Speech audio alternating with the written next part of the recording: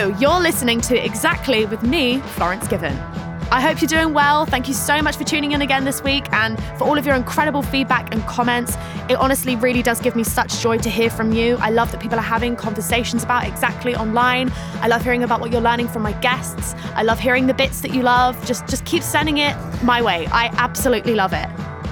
Throughout this podcast, I'm diving into some really big and important subjects. So far, we've covered sex, and still to come are social media, relationships, and body image. But today, we're exploring the subject of feminism. I literally cannot wait for you to hear this episode with my incredibly intelligent and wise guest, Shon Faye. At the end of the episode, we'll be answering your questions on feminism and trans liberation that you've sent in via my Instagram stories, which is such a vital conversation to be having right now. In the fourth episode of this mini-series on feminism, remember that I want to hear from you. My guest and I will be answering your calls, your texts, and your voice notes. So any questions or dilemmas that you have to do with feminism, just drop me a line on my podcast WhatsApp. The number is +44 7890 302 665. This episode is brought to you by Bumble. So, you want to find someone you're compatible with, specifically someone who's ready for a serious connection, totally open to having kids in the future, is a tall, rock-climbing Libra, and loves rom-coms with vegan pizzas on Tuesdays just as much as you do. Bumble knows that you know exactly what's right for you. So whatever it is you're looking for, Bumble's features can help you find it. Date now on Bumble.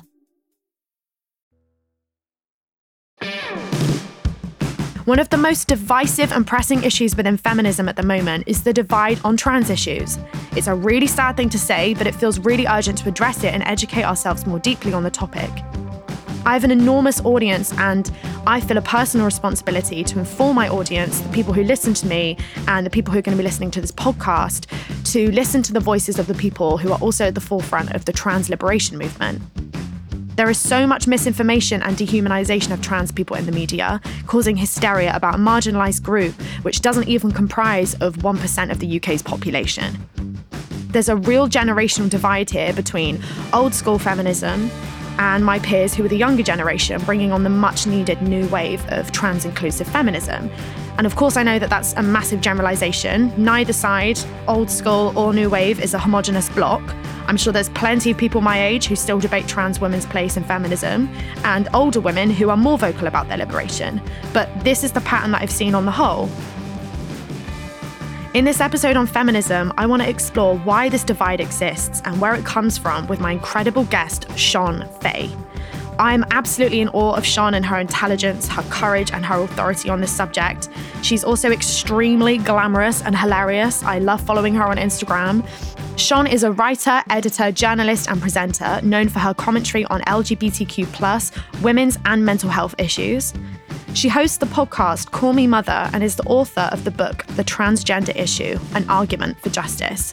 I can't recommend it enough. If you read one book on trans rights, make it this one. Trans women are a part of feminism, and they're definitely a part of my feminism. In this episode, I want to learn a little more from Shon about how we can be more inclusive of trans women in our everyday lives and politics. Okay, Shon, I'm so excited to talk to you today. Before we get into it, I want to go through my Floss's High Five questions. Just say the first thing that comes to your mind. I ask all of my guests. Okay. They're completely random, have nothing to do with anything, okay? So, question 1. What's one thing that sets your soul on fire? Sequins. Oh, amazing. Okay, great. If you could wear one outfit for the rest of your life, a look that would define you forever, what would that outfit be? Sequins? I mean, yeah, a thigh-high boot and a sequin dress. Oh, God, amazing. Okay, cool. What's something that people frequently misunderstand or get wrong about you? People tend to think I'm a much more serious person than I am. Okay, yeah. I get that a lot as well. Okay, finish this sentence. I'm still a work in progress when it comes to... Everything. Okay. Any specifics? I'm still a work in progress when it comes to cooking, which I can't do. Okay. I still can't prepare myself a full meal. Okay, so like lots of Uber Eats delivery. Yes, yeah. Exactly. Okay, when was the last time you majorly cringed at yourself?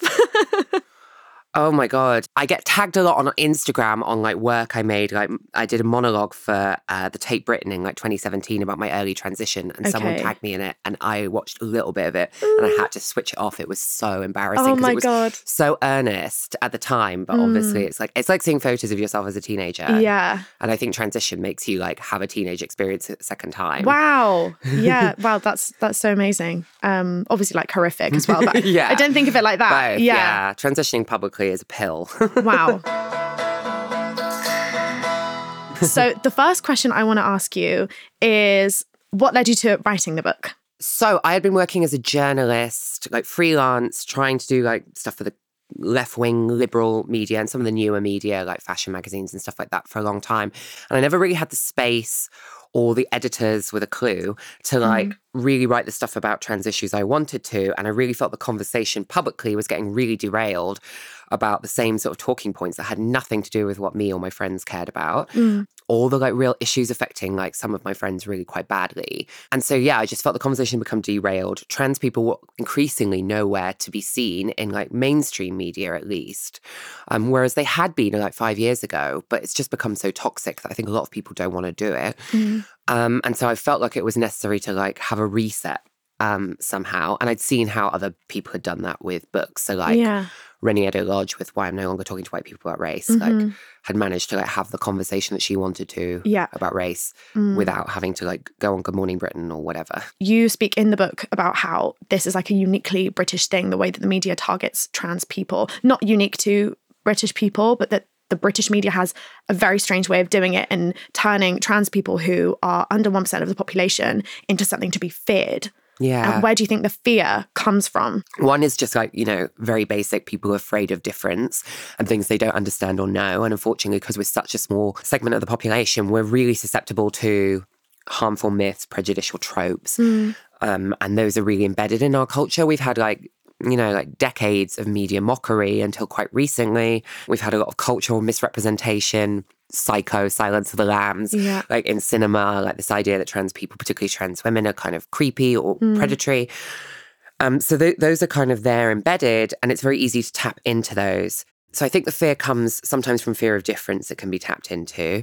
I think for some cisgender women, it can come from a genuine anxieties they have around male violence and the fact that like misogynist violence, domestic violence, etc., isn't something as a society we've really tackled, and we've taken away all the services because of austerity policies. There isn't the funding for proper services to really help women. And I think it's easy for the media, especially the right-wing media, instead of blaming the government or whoever's defunded these things, to kind of blame a minority group. And it's kind of like this anxiety that trans men are like damaged women who are trying to leave womanhood, and trans women are kind of like interlopers. So I think those are the like two huge sources of fears. And also there's the kind of fear that we might be trying to convert and recruit young people, which is really similar to like how anti-gay panics happened in like the 80s and 90s as well. Like this idea that like we might be a small population now, but we're recruiting more and more young people, which obviously more people are coming out younger because there's more of us like visible in society. Like that just happens. Yeah. And obviously like if you see more trans people around, more people question their own gender in the same way that like, you know, like all the studies show that like more people identify as queer, more people see themselves as sexually fluid or bi or whatever. Which is funny because, in the 80s, I think people were like, oh, you know, they're going to turn everyone gay. And actually, a lot of like gay campaigners have been like, no, we're not. You can't make someone gay. But I do actually think probably more people are queer now because, if it's just more acceptable and you have like more of a free space to think about these things, it probably means that you probably might tap into things that people never did. Yeah, well, it's about awakening that in you, what is already there. Like you can't make someone gay. And again, that's just the homophobic stuff that comes with that as well. And it's like, it's all about the children and protecting the children when actually it could completely liberate children from heteronormativity and all of this kind of stuff and all the ideas that we have about gender. And another question I really wanted to ask you is, how do we maintain curiosity as cisgender people without being offensive? Because I feel as a queer woman, when straight people ask me questions about queerness, it's always about sex and about my sex life and how do queer girls have sex and it's always quite intrusive. And I feel that that's what I've seen with trans women as well. All the questions refer back to toilets, genitals, bathrooms, and all of this kind of stuff. Could you give some tips for anyone listening, and myself included, how do we have conversations and be curious and open to understanding without being fucking offensive and rude? Yeah, well, I mean, like, a lot of it's context, isn't it? Like, obviously, if I'm on a panel or doing a podcast or like discussing my book, you know, I'm kind of there to discuss some of this stuff. So I do feel like it's good to be as open as possible because it's kind of like the role I've given myself. Yeah, okay. But like, I can be in like a complete other context, like, you know, Christmas party, whatever. And I just don't want to talk about it. Yep. And I'm quite offended that someone wants to sort of like really get into it with me because it's like, this is my, don't you respect, this is my downtime, which obviously like I understand why, particularly in my case, people might do that. I'm unusual because I've set myself up to talk about these issues. Yeah. But the majority, like the trans person you meet like socially hasn't volunteered themselves for that role at all. Yeah. And I think the curiosity thing is that unfortunately, people see any trans person in front of them and expect them to be a receptacle for all their curiosity. And also there's a difference, right? I think I'm all about like political like alliances. And for a lot of that stuff, if it's about like wanting to be like in solidarity with trans people and actually fight for trans people's rights alongside your own, you don't actually need to know loads of personal stuff about us to do that. Like it's quite separate. Like so it's calmed down a lot now. Younger people kind of know like asking loads about surgery or whatever is a bit like crass. Yeah. But like, people still will. The other thing as well, I mean, as a trans woman, is sometimes you can tell where people are kind of othering you without even realizing, like, you're so beautiful. It's the overcompensation. It's the overcompensation, it's like, right? You wouldn't be saying this to me if I was a cisgender woman. It kind of is like making my femininity more spectacular at, again, like a kitchen table at a friend's party. Do you know what I mean? Yes. You know, it's that kind of subtle othering that's like you are treating someone as like different without even really meaning to. Yeah. And I understand, especially amongst women, I think it comes from a good place because I think like there's this idea of like welcoming, especially like trans women who are early on. But like I shot a campaign a few years ago and we were staying in the same hotel, me and this other girl who was in the campaign, and we were getting like a taxi to the studio in the morning. She asked what I did for other work, and I was like, I'm working with an LGBT charity. And she was like, are you a lesbian? And I was like, no. Sadly not. I'm a trans woman. And she was like, oh, I didn't realize. And she was like, well, you look great. And obviously like it was nervousness, but you know, like the subtle like implication there is that she wasn't expecting me to look great. That instant thing is that like what I'm here to do as a trans woman is that like I've succeeded if she thinks I look good.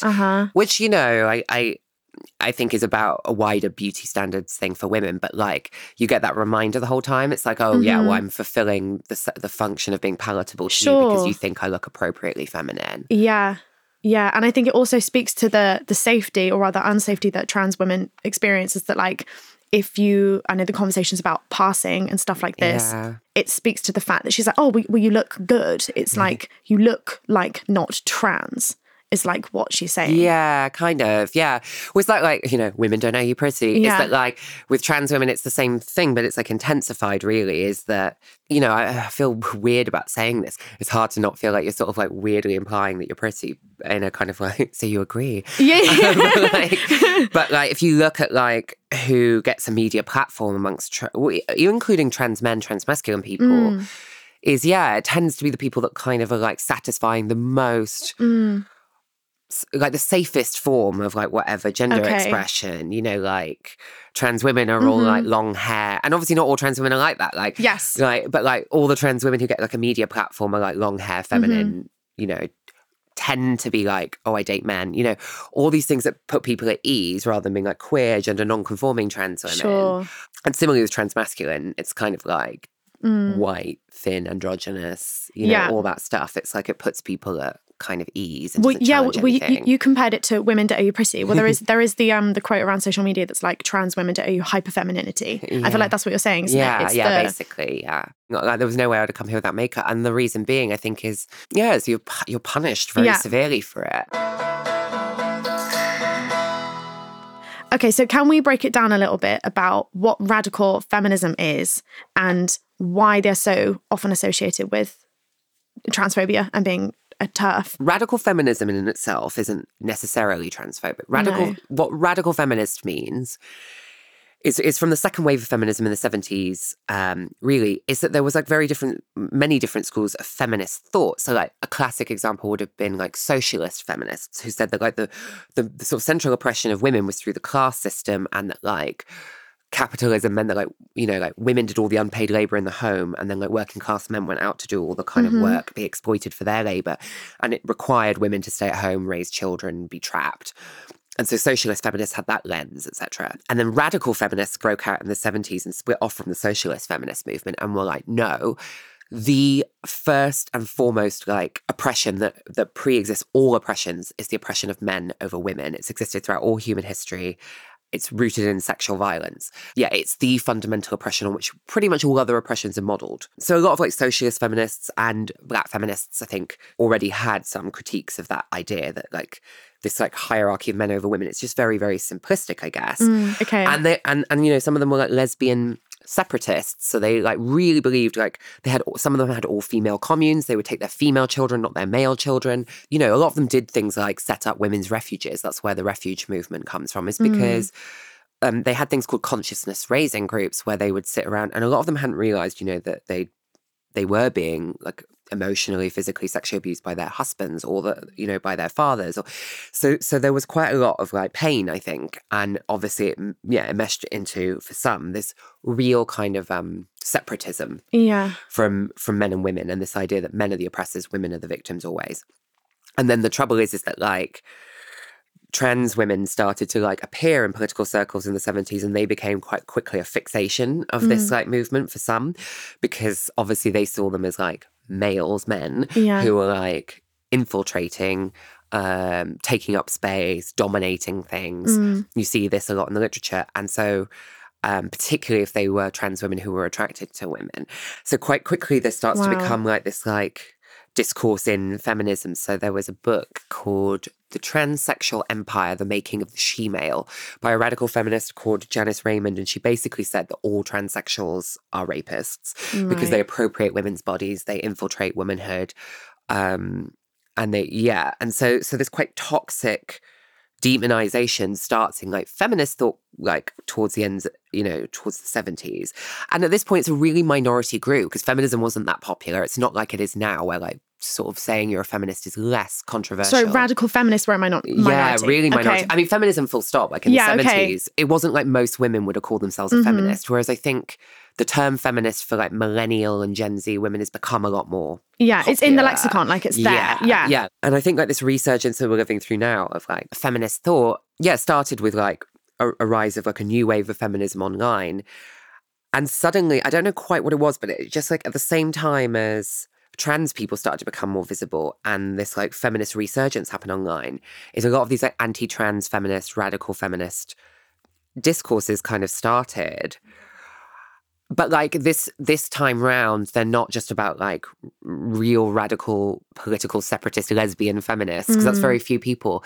It's become much more like of a weird, strange motley crew of like kind of homophobes, some quite misogynist men, some people who just find trans people creepy. I mean, I think it's like worth saying that. It's the same as like the homophobe that just finds two men kissing a bit gross. Yeah. Is that there are some people that just find the idea of a man in a dress, quote unquote, creepy. And there are some of those like older generation of feminists in there too.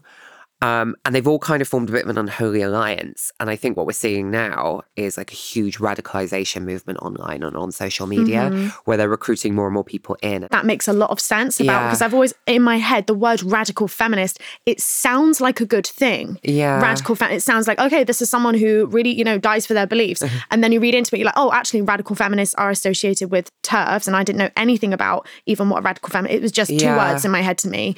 I mean, there are some, in fairness, there were some radical feminists who are trans inclusive. Like there have always been some. The troubles with radical feminists is that they, you know, it's in general, even the ones that are trans inclusive, like they tend to be quite anti like sex worker, like because they're like also obsessed with porn and with prostitution. You know, we now tend to think of being a feminist as a good person means being a good person, but like there are some schools of it that can be like, you know, pretty racist, pretty misogynistic, pretty like moralistic, and can involve cruelty, just like any political ideology. Like it doesn't make you a good person. You still have to think about you know, whether your principles are making you actually be hurtful to or aligning with people. your actions and how you treat people as well. Yeah. And you speak about in the book how transphobia is a class issue as well. Can you talk more about that and how those are interlinked? One of the ways that I was seeing trans issues being talked about on Instagram, on Twitter, especially by like people who would call themselves allies, was this like identity thing about we've got to respect people's identities. You're either valid or you're not valid. You've got to validate people. Trans rights are human rights. Trans women are women. This stuff. And I was like, yeah, cool. But like it leads some people who have more like left-wing politics to be like, I don't get what where the politics is here, because this all seems just about identity and it seems a little bit like individualistic. And what I thought was missing was like actually being trans like really severely affects your like working prospects. It affects how much you're likely to earn, the kind of work you do, the precarity in which you live your life. It has a really huge material impact on people.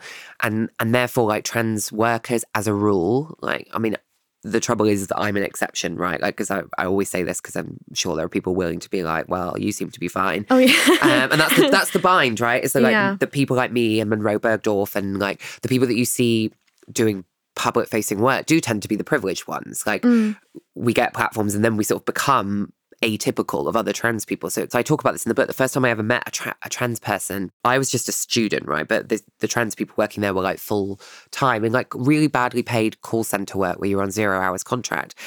And it was interesting because there were a lot of like Somali Muslim women who wore the veil and trans women working together in these kind of call centers. And it kind of makes sense because it's like, well, these were customer service roles where you didn't have to face the public and you didn't have to experience harassment. You could just speak. But they were really badly paid. You weren't treated very well. And I was kind of interested in that, like, you know, like how even the fact that that's like two different groups of women that like experience like a lot of harassment, how the that would front-facing aspect was taken away, and that's what made it a safer job. Yeah, exactly. And that ties into the sex work thing, right? Is that that's why most trans women I know, for example, have done sex work. More have than haven't done some kind of sex work. And the reality of that is because probably in some cases, it can be like better working conditions than what you might be able to get outside of sex work, which is like that's it. Like if you've got like all these medical expenses to pay to fund your transition, the NHS is really slow, you're going to be treated really badly and harassed by colleagues. It's quite easy to see why you would go on OnlyFans or because you're in control. Yeah, exactly. Yeah. Even why you would do in-person sex work. I mean, it just is like a fact of like financial need. Also the fact that like compared to like the daily difficulty of like working with people that like might be like making fun of your identity, it's the fact that you might like be constantly worried about being fired. You know, you could, it's not that hard to see why it becomes attractive. Even with the risks. And we've seen this happen with so many marginalised groups where it's so ironic that a group of people who take up such a small percentage of the population in the UK are being scapegoated, blamed for a lot of... We've literally seen this happen throughout history, and yet trans people could not be more disenfranchised. And in the UK and in the media, and even about like the work that you're talking about, it's like... This is a class issue, and yet trans people are being made out to be. In your book, you talk about bullies in the press and all of this kind of stuff, and it's the other way around. But that's obviously like an intentional tactic to further disenfranchise trans people. Well, yeah, people are coming out younger and younger, which is great. And then people go like, oh yeah, Gen Z or Z, whatever. Like, they don't have Gen Z. they don't have a problem with this. Yeah, actually, it's great that people are coming out younger, but it also means that like AKT, the charity that provides support young homeless LGBTQ plus people, has seen like it was like 10 years ago 5% of their user base was trans, and now it's 35%. And Albert Kennedy Trust. Yeah. The numbers of trans young people experiencing homelessness are going up because they're coming out younger, but then that doesn't mean their family are any more accepting or their communities any more accepting. The more younger you are made homeless, the more likely homelessness is going to follow you your whole life. Like it entrenches itself. It's one of those systemic social issues. Yeah. So again, that's a class issue, right? Like that's about underfunding services. And that's something we never see talked about in the media. I think we see a lot about pronouns and diversity inclusion in already quite bougie workspaces, but we don't really see much. The media's kind of failed us in that respect. Well, like you said, pronouns and all this stuff that happens in offices, it helps, but it doesn't ensure the safety of trans people. No. And one of the most shocking statistics I learned from your book is that, is it 50% of trans people have been at suicide risk or have felt suicidal? Yeah, pretty much around that usually. I mean, I'm a really privileged trans person. I felt suicidal. So, it's like, I'm always one for not flinging suicide statistics around too much. Like, I would never be like doing it kind of casually. But one, because I don't want to desensitize people to it. Yeah, understand that. And two, you should be respecting trans people whether or not the suicidal ideation rates are so high. But I do think it's important sometimes to reflect on like, the people who have not fulfilled their potential. It's really heartbreaking because of their class position, because of, an NHS system that's just now getting worse and worse and spiraling out of control in its inability to help trans people. And also because of mental health services not being funded. And that's something that affects loads of trans people, one of many groups more likely to experience like complex mental health issues. It's really frustrating that like we're focusing on like this kind of culture war stuff as a society. I mean, not like us literally. We're focusing on, I don't know, whether trans women are too feminine or whether there should be gender neutral toilets in public facilities. Well, it always comes back to the toilets for some reason. What do you think's behind that? Yeah, and you know what? It's just like, it's just so funny, isn't it? I mean, that's what happens, less so on Instagram, but when I had Twitter, I don't have anymore, thank God. Oh, wow. Amazing. Good for you. I know. I set fire to my Twitter. On there is where I think a lot of the like really sort of like radicalized people, who really just were just like, get out of our toilets, stuff like that. I'd get that daily when I was on there for like 5 years. And it was so removed from my actual experience, right? Like, it's like a theoretical debate in their heads. It's like, there is no way I'm going into a men's toilet. Like, I just don't. Like, it's not even one of the more complex sides of this for me. And you don't think that even translates to real life? So that's not even actually something that you feel... Yeah. No, I mean, the thing is like, I mean, I'm talking about myself on a person. Like, of course. If they passed a law tomorrow saying it's a crime for me to use a women's toilet, I still would. Do you know what I mean? Yeah. Like, I'm not going to walk into a men's toilet. It's just ludicrous. So for me, like, that's a classic example. It's so detached from what my day-to-day life experience is and what my concerns are. My friends' concerns are, when am I getting my healthcare? Yeah. Well, how long's the waiting list? Can I get proper housing? Are people treating me well at work? Not what toilet am I using?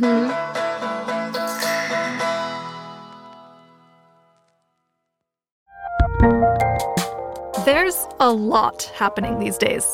But I have just the thing to get you up to speed on what matters, without taking too much of your time. The 7 from the Washington Post is a podcast that gives you the 7 most important and interesting stories, and we always try to save room for something fun. You get it all in about 7 minutes or less. I'm Hannah Jewell. I'll get you caught up with the 7 every weekday. So follow the 7 right now. Hey, it's Kaylee Cuoco for Priceline. Ready to go to your happy place for a happy price? Well, why didn't you say so? Just download the Priceline app right now and save up to 60% on hotels. So whether it's Cousin Kevin's Kazoo Concert in Kansas City, go Kevin, or Becky's Bachelorette Bash in Bermuda, you never have to miss a trip ever again. So download the Priceline app today. Your savings are waiting. Go to your happy place for a happy price. Go to your happy price, Priceline. So when it comes to all of the issues that you're talking about, these are very real issues that have actually very little to do with whether trans women are valid or have the right pronouns and all of this kind of stuff that you talk about, we're discussing on social media. What would you say is the way forward to actually impact trans people's access to healthcare and all of this kind of stuff? I think we need to start thinking about working together in terms of political coalitions. So like an example of this would be, instead of the hyper focus on what makes trans women different and how to like afford a social courtesy, which like obviously is good, but like only goes so far. It's like, for example, what we're seeing across like the world really with the resurgence of like fascists, right-wing, Christian right in the US, is like an attack on like basic principles that affect like lots of us, like bodily autonomy, like affects anyone who is a woman, full stop, for trans women. it affects our ability to access transition-related care and sexual health and lots of other things. For cisgender women and then for any trans person with a uterus as well, like obviously it affects things like access to contraception, abortion. We're seeing that in the US. Like these things are always attacked. This is why like anti-trans feminism is so frustrating. Do you not realize like any government around the world that's restricting access to trans healthcare is also restricting access to abortion? Like they go hand in hand because it's a patriarchal idea that you don't let people do what they want with their own bodies. Yeah. That's necessary for like their mental well-being and to like escape whatever patriarchal narrative's been like impressed on their body, whether that's like you must be a mother if you get pregnant or you must be a man if you're born with like XY chromosomes and a penis. These ideas about bodily autonomy are much richer ideas to think about the kind of coalitions that we would need to build to improve things for all women and all marginalised genders. And we have seen like examples of where they work, right? There's the referendum in Ireland about access to abortion in 2018.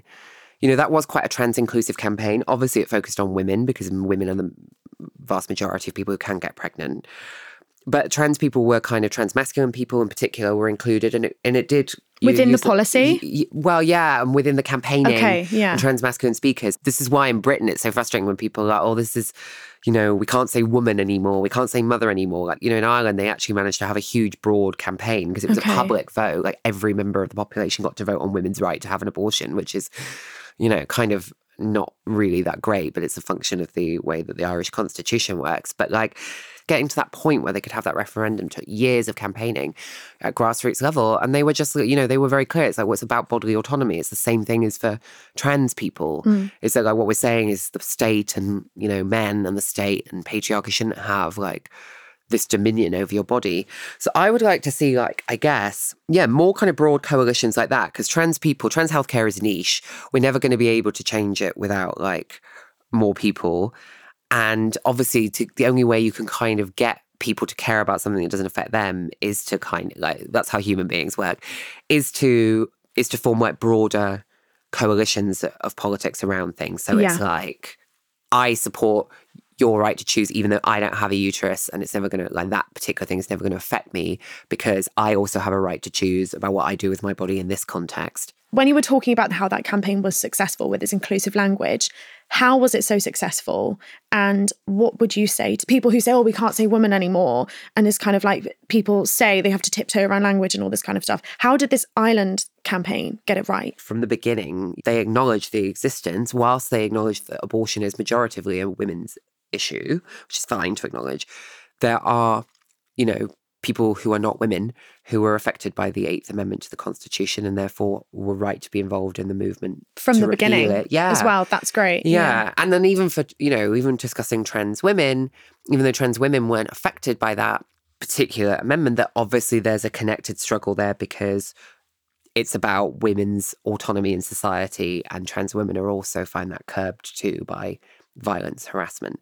So to see that language and that inclusivity right from the beginning in something that had to be so broad and include so many women in order to be effective, because it required like, you know, a majority of the population to vote to repeal that law. To me, it's great because it really disproves this myth that if you start being inclusive towards trans people, somehow the language we have to talk about women's oppression or women's experiences is going to disappear and women can't get anything done. I've heard that anti-trans feminists in the UK say that. They're like, if we can't, you know, if we can't even define what a woman is, then how can we campaign on women's rights? And it's like, well, having a sort of fluid definition of woman and also understanding that not things that we think of as women's experiences will affect some people that aren't women doesn't actually mean you can't get stuff done. No, and doesn't put anyone at a disadvantage at all. No. Would you say then that the way to be trans inclusive is to acknowledge the difference in our experiences and still celebrate the fact that trans women need to be included in all of these spaces?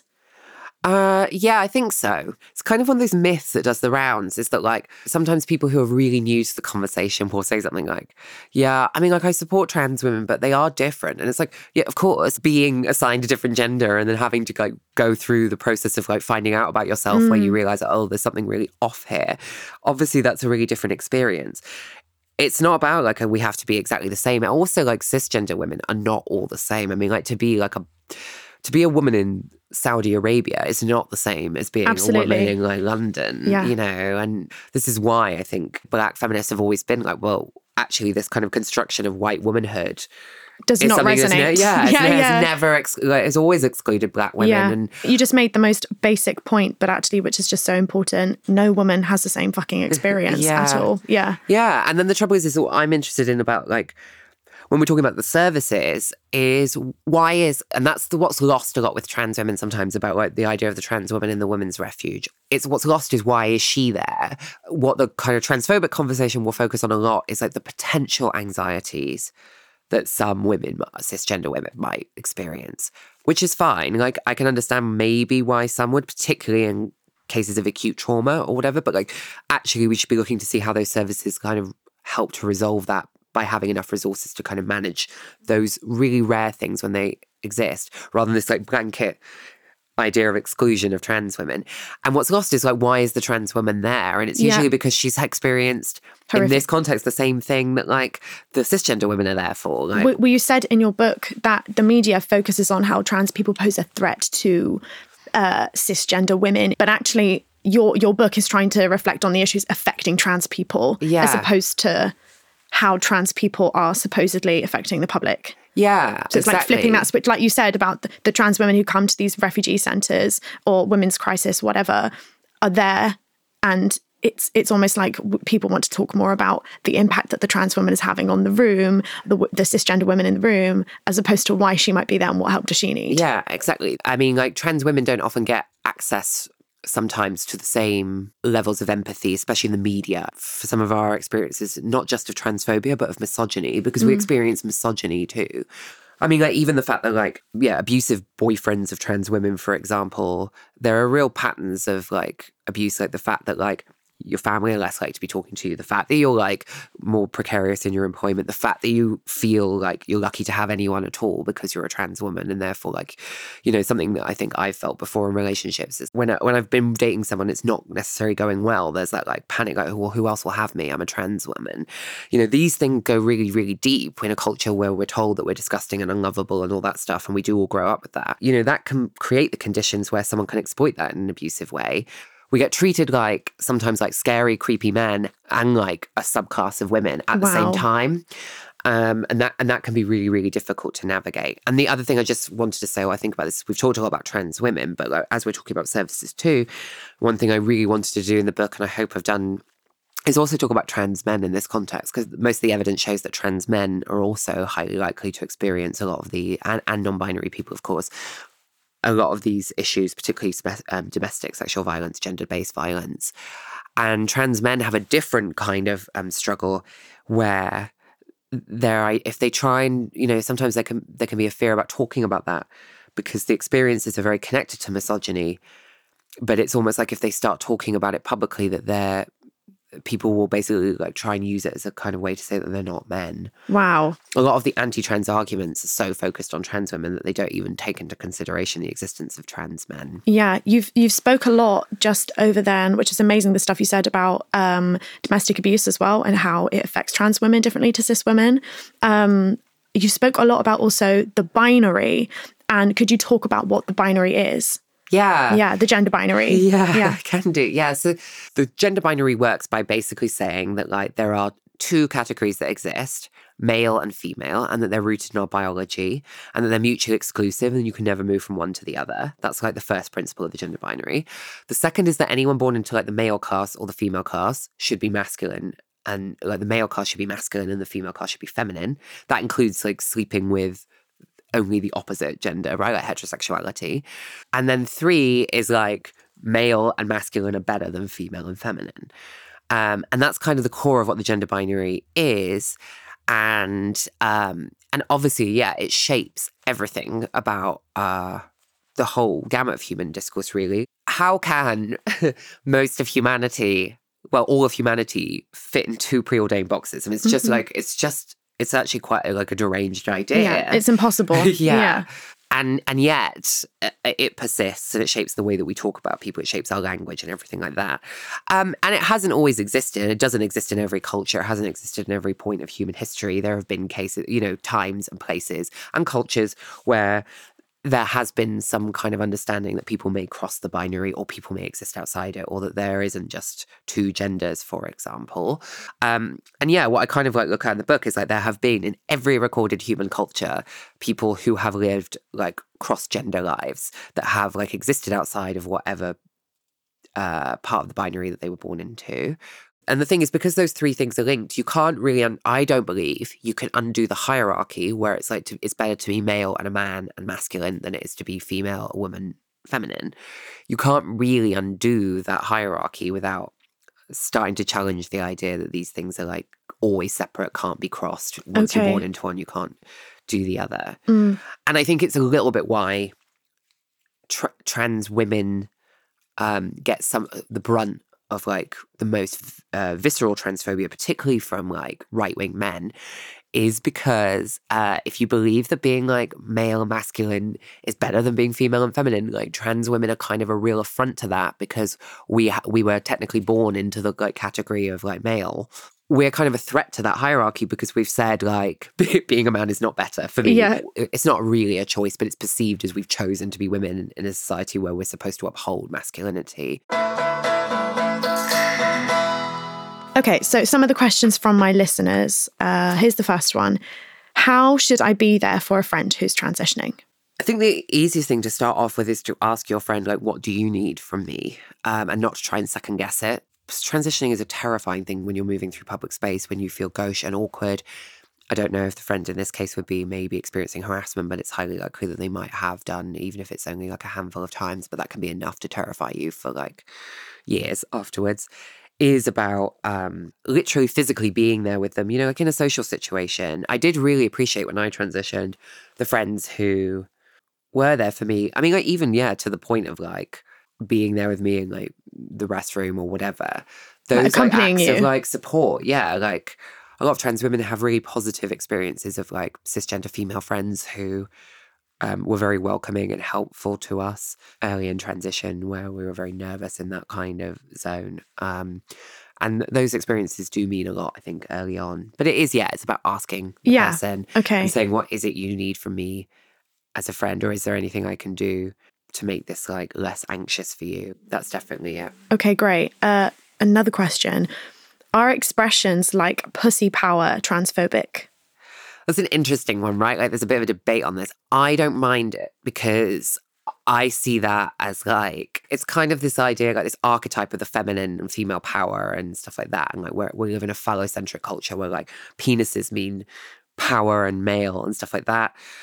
And pussy power is this kind of like feminine archetype. I can't speak for all trans women, but I really wouldn't care about that. I would see that, provided I knew that it wasn't like being used intentionally to be like, this is a space for people who were born with vaginas only. But if it's just like, this is like what we're using to kind of celebrate like the feminine and female power and, you know, and we're using that imagery, but we're trans inclusive, then sure. Yeah. I mean, a lot of trans women do, like, regardless of whether they've had surgery, would call their genitals pussy anyway. So, like... Yes.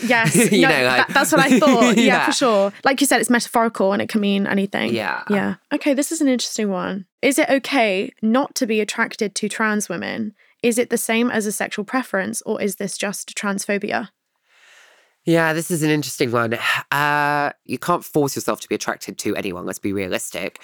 You're also allowed to have sexual boundaries for any reason. Personally, it depends, because it's like, what's that about? Like, because trans women look and sound and present in lots of different ways. Some have vaginas, some don't. You know, like there is a sort of spectrum there. So you are kind of like collapsing quite a diverse spectrum of womanhood into like, oh, this one thing about their transness. To me, it's not the ultimate expression of transphobia, because there are plenty of people who do date and have sex with trans people who are transphobic. Of course. So like, yeah, you're entitled to say on a one-to-one basis, so I'd rather not date you to a person, or, you know, no thanks. But like, if you're going around kind of listing one very diverse group and basically being like, oh, I'm just not attracted to this entire group, and you feel the need to kind of say that, I mean, one, it's just like socially rude. Two, it's kind of just a bit derogatory about that group, like regardless of who they are. Also, like, especially on like dating profiles and stuff like that, it can often be like an imposition of like power dynamic, isn't it? It's like men who are like, oh, I don't want No femmes. Yeah, no femme. No fat women or like. But also, I feel like a lot of people who maybe say I would never date a trans person have never met a trans person. Also, because it's this caricature idea that they have in their heads from what they've consumed through the media or the horrible stereotypes as well. Yeah. It's a thorny issue, that one, isn't it? I just think blanket statements on either side aren't good. It's not like, I wouldn't make blanket statement, it's transphobic to not want to date trans people. I think there's a lot going on there, and I don't think that any of us can pretend our sexual desires aren't formulated by the culture we live in and the messages we get about people. And our desire. Yeah. And of course, it's great to interrogate that sometimes. Reality is you don't like sit in your room being like, right, now I'm going to interrogate my sexual desire. Yes. Yeah. I mean, that's not how sexuality works. You know, it tends to be, what's like fun about sexuality is it can like be surprising and impulsive, and you can go down roads you never and you can like suddenly meet someone that can completely change your views. Another question. What would you say to someone who uses female safety as a reason to not support trans issues? Yeah, well, I mean, the first thing I'd say to them is like, look at who female safety is threatened by, and it tends to be threatened by cisgender men, not trans people. The second thing is that trans people have basically existed, as I say, throughout, people we'd call trans throughout human history, but like trans people have been moving through public space, using facilities, using services in line with their gender for like the best part of a century now. And there hasn't really been an observable increase in risk from trans people towards cisgender women's safety. Also, like the vast majority of like female safety, the most dangerous person to you as a woman is a man that you already know. Women's like safety is most compromised by men known to us, men our immediate intimate social sphere. It's not strangers. It's horrible to think about, but one of the most dangerous things you can do as a woman is participate in heterosexuality. Literally. It's to get involved with a man. It's to date a man. Yeah, I know, and it's something that we we all do. This is an excellent point. Wow, I love that we're ending on the note of the most dangerous thing a woman can do is date a man. Yeah, but it is. It's not the men lurking in the alleyways. But like on a percentage scale of sexual violence and all of this horrific stuff that happens to women, gender-based violence, is by men we already know that are in our lives. Sometimes we go to bed with them. Yeah, well, that's what, I mean, weirdly just goes back to the radical feminist thing. Some radical feminist ideas were actually right, though. Like, their idea that the most dangerous thing for women were heterosexuality, the nuclear family, all these things, like, that's tea, as they say. It's kind of true. Like, obviously, but it's also, like, one of the biggest sites of danger. But because it's, like, treated by patriarchy as like the normal, non-deviant, safe thing to do. Yeah, we tend to focus on these kind of like hypotheticals. Yeah. Or the rare cases of stranger danger, etc. Gender isn't just about like clothes and makeup and like, it's really trivialized. The roles. But yeah, it's about power. Yeah. Yeah. Well, amazing. Thank you so much. I've enjoyed this conversation so much. Oh no, thank you for having me. Wow, that was such an enlightening conversation that I just had with Shon. A lot of the topics that we touched on today involving, what to say to your parents or what to say to a feminist friend who maybe doesn't support trans people or is confused about all of the stuff that we discussed. Shon answers this not only in the podcast that we just did together, but in her book incredibly fluently. After my conversation with Shon today, I think I'm going to have a look into trans healthcare and watch some of the documentaries that she recommended. I think she recommended one by Charlie Craggs, which has been heavily recommended to me also by my peers and my friends. I'm going to check that out for sure. There's a lot of things that I'm going to be left thinking about when it comes to my conversations as well. When I am talking about desirability politics and when I am talking about self-esteem, I am going to keep this perspective in mind when I have these conversations on social media in the future. And a massive thank you to the fucking incredible Black Honey who composed the original theme music for my podcast. You can find them on Instagram at Black Honey UK and check out their latest album called Written and Directed. To keep yourself updated with all the latest episodes as they drop, you can follow Exactly on Apple Podcasts, Spotify, Amazon Music, Stitcher, or wherever you listen to your podcasts. And please take the time to rate us wherever you listen to your podcast and give us a review. It really does help people to find us and make sure that the people who need to hear these conversations do. This is a podcast from Something Else. My producer is Millie Chowles, my assistant producer is Ella McLeod, executive producer is Carly Mail, production coordinator is Lily Hambley, and I want to give a special thanks to our engineers Jay Beale, Josh Gibbs, and mixing engineer Gully Lawrence Tickle. and additional production from Chris Skinner and Teddy Riley.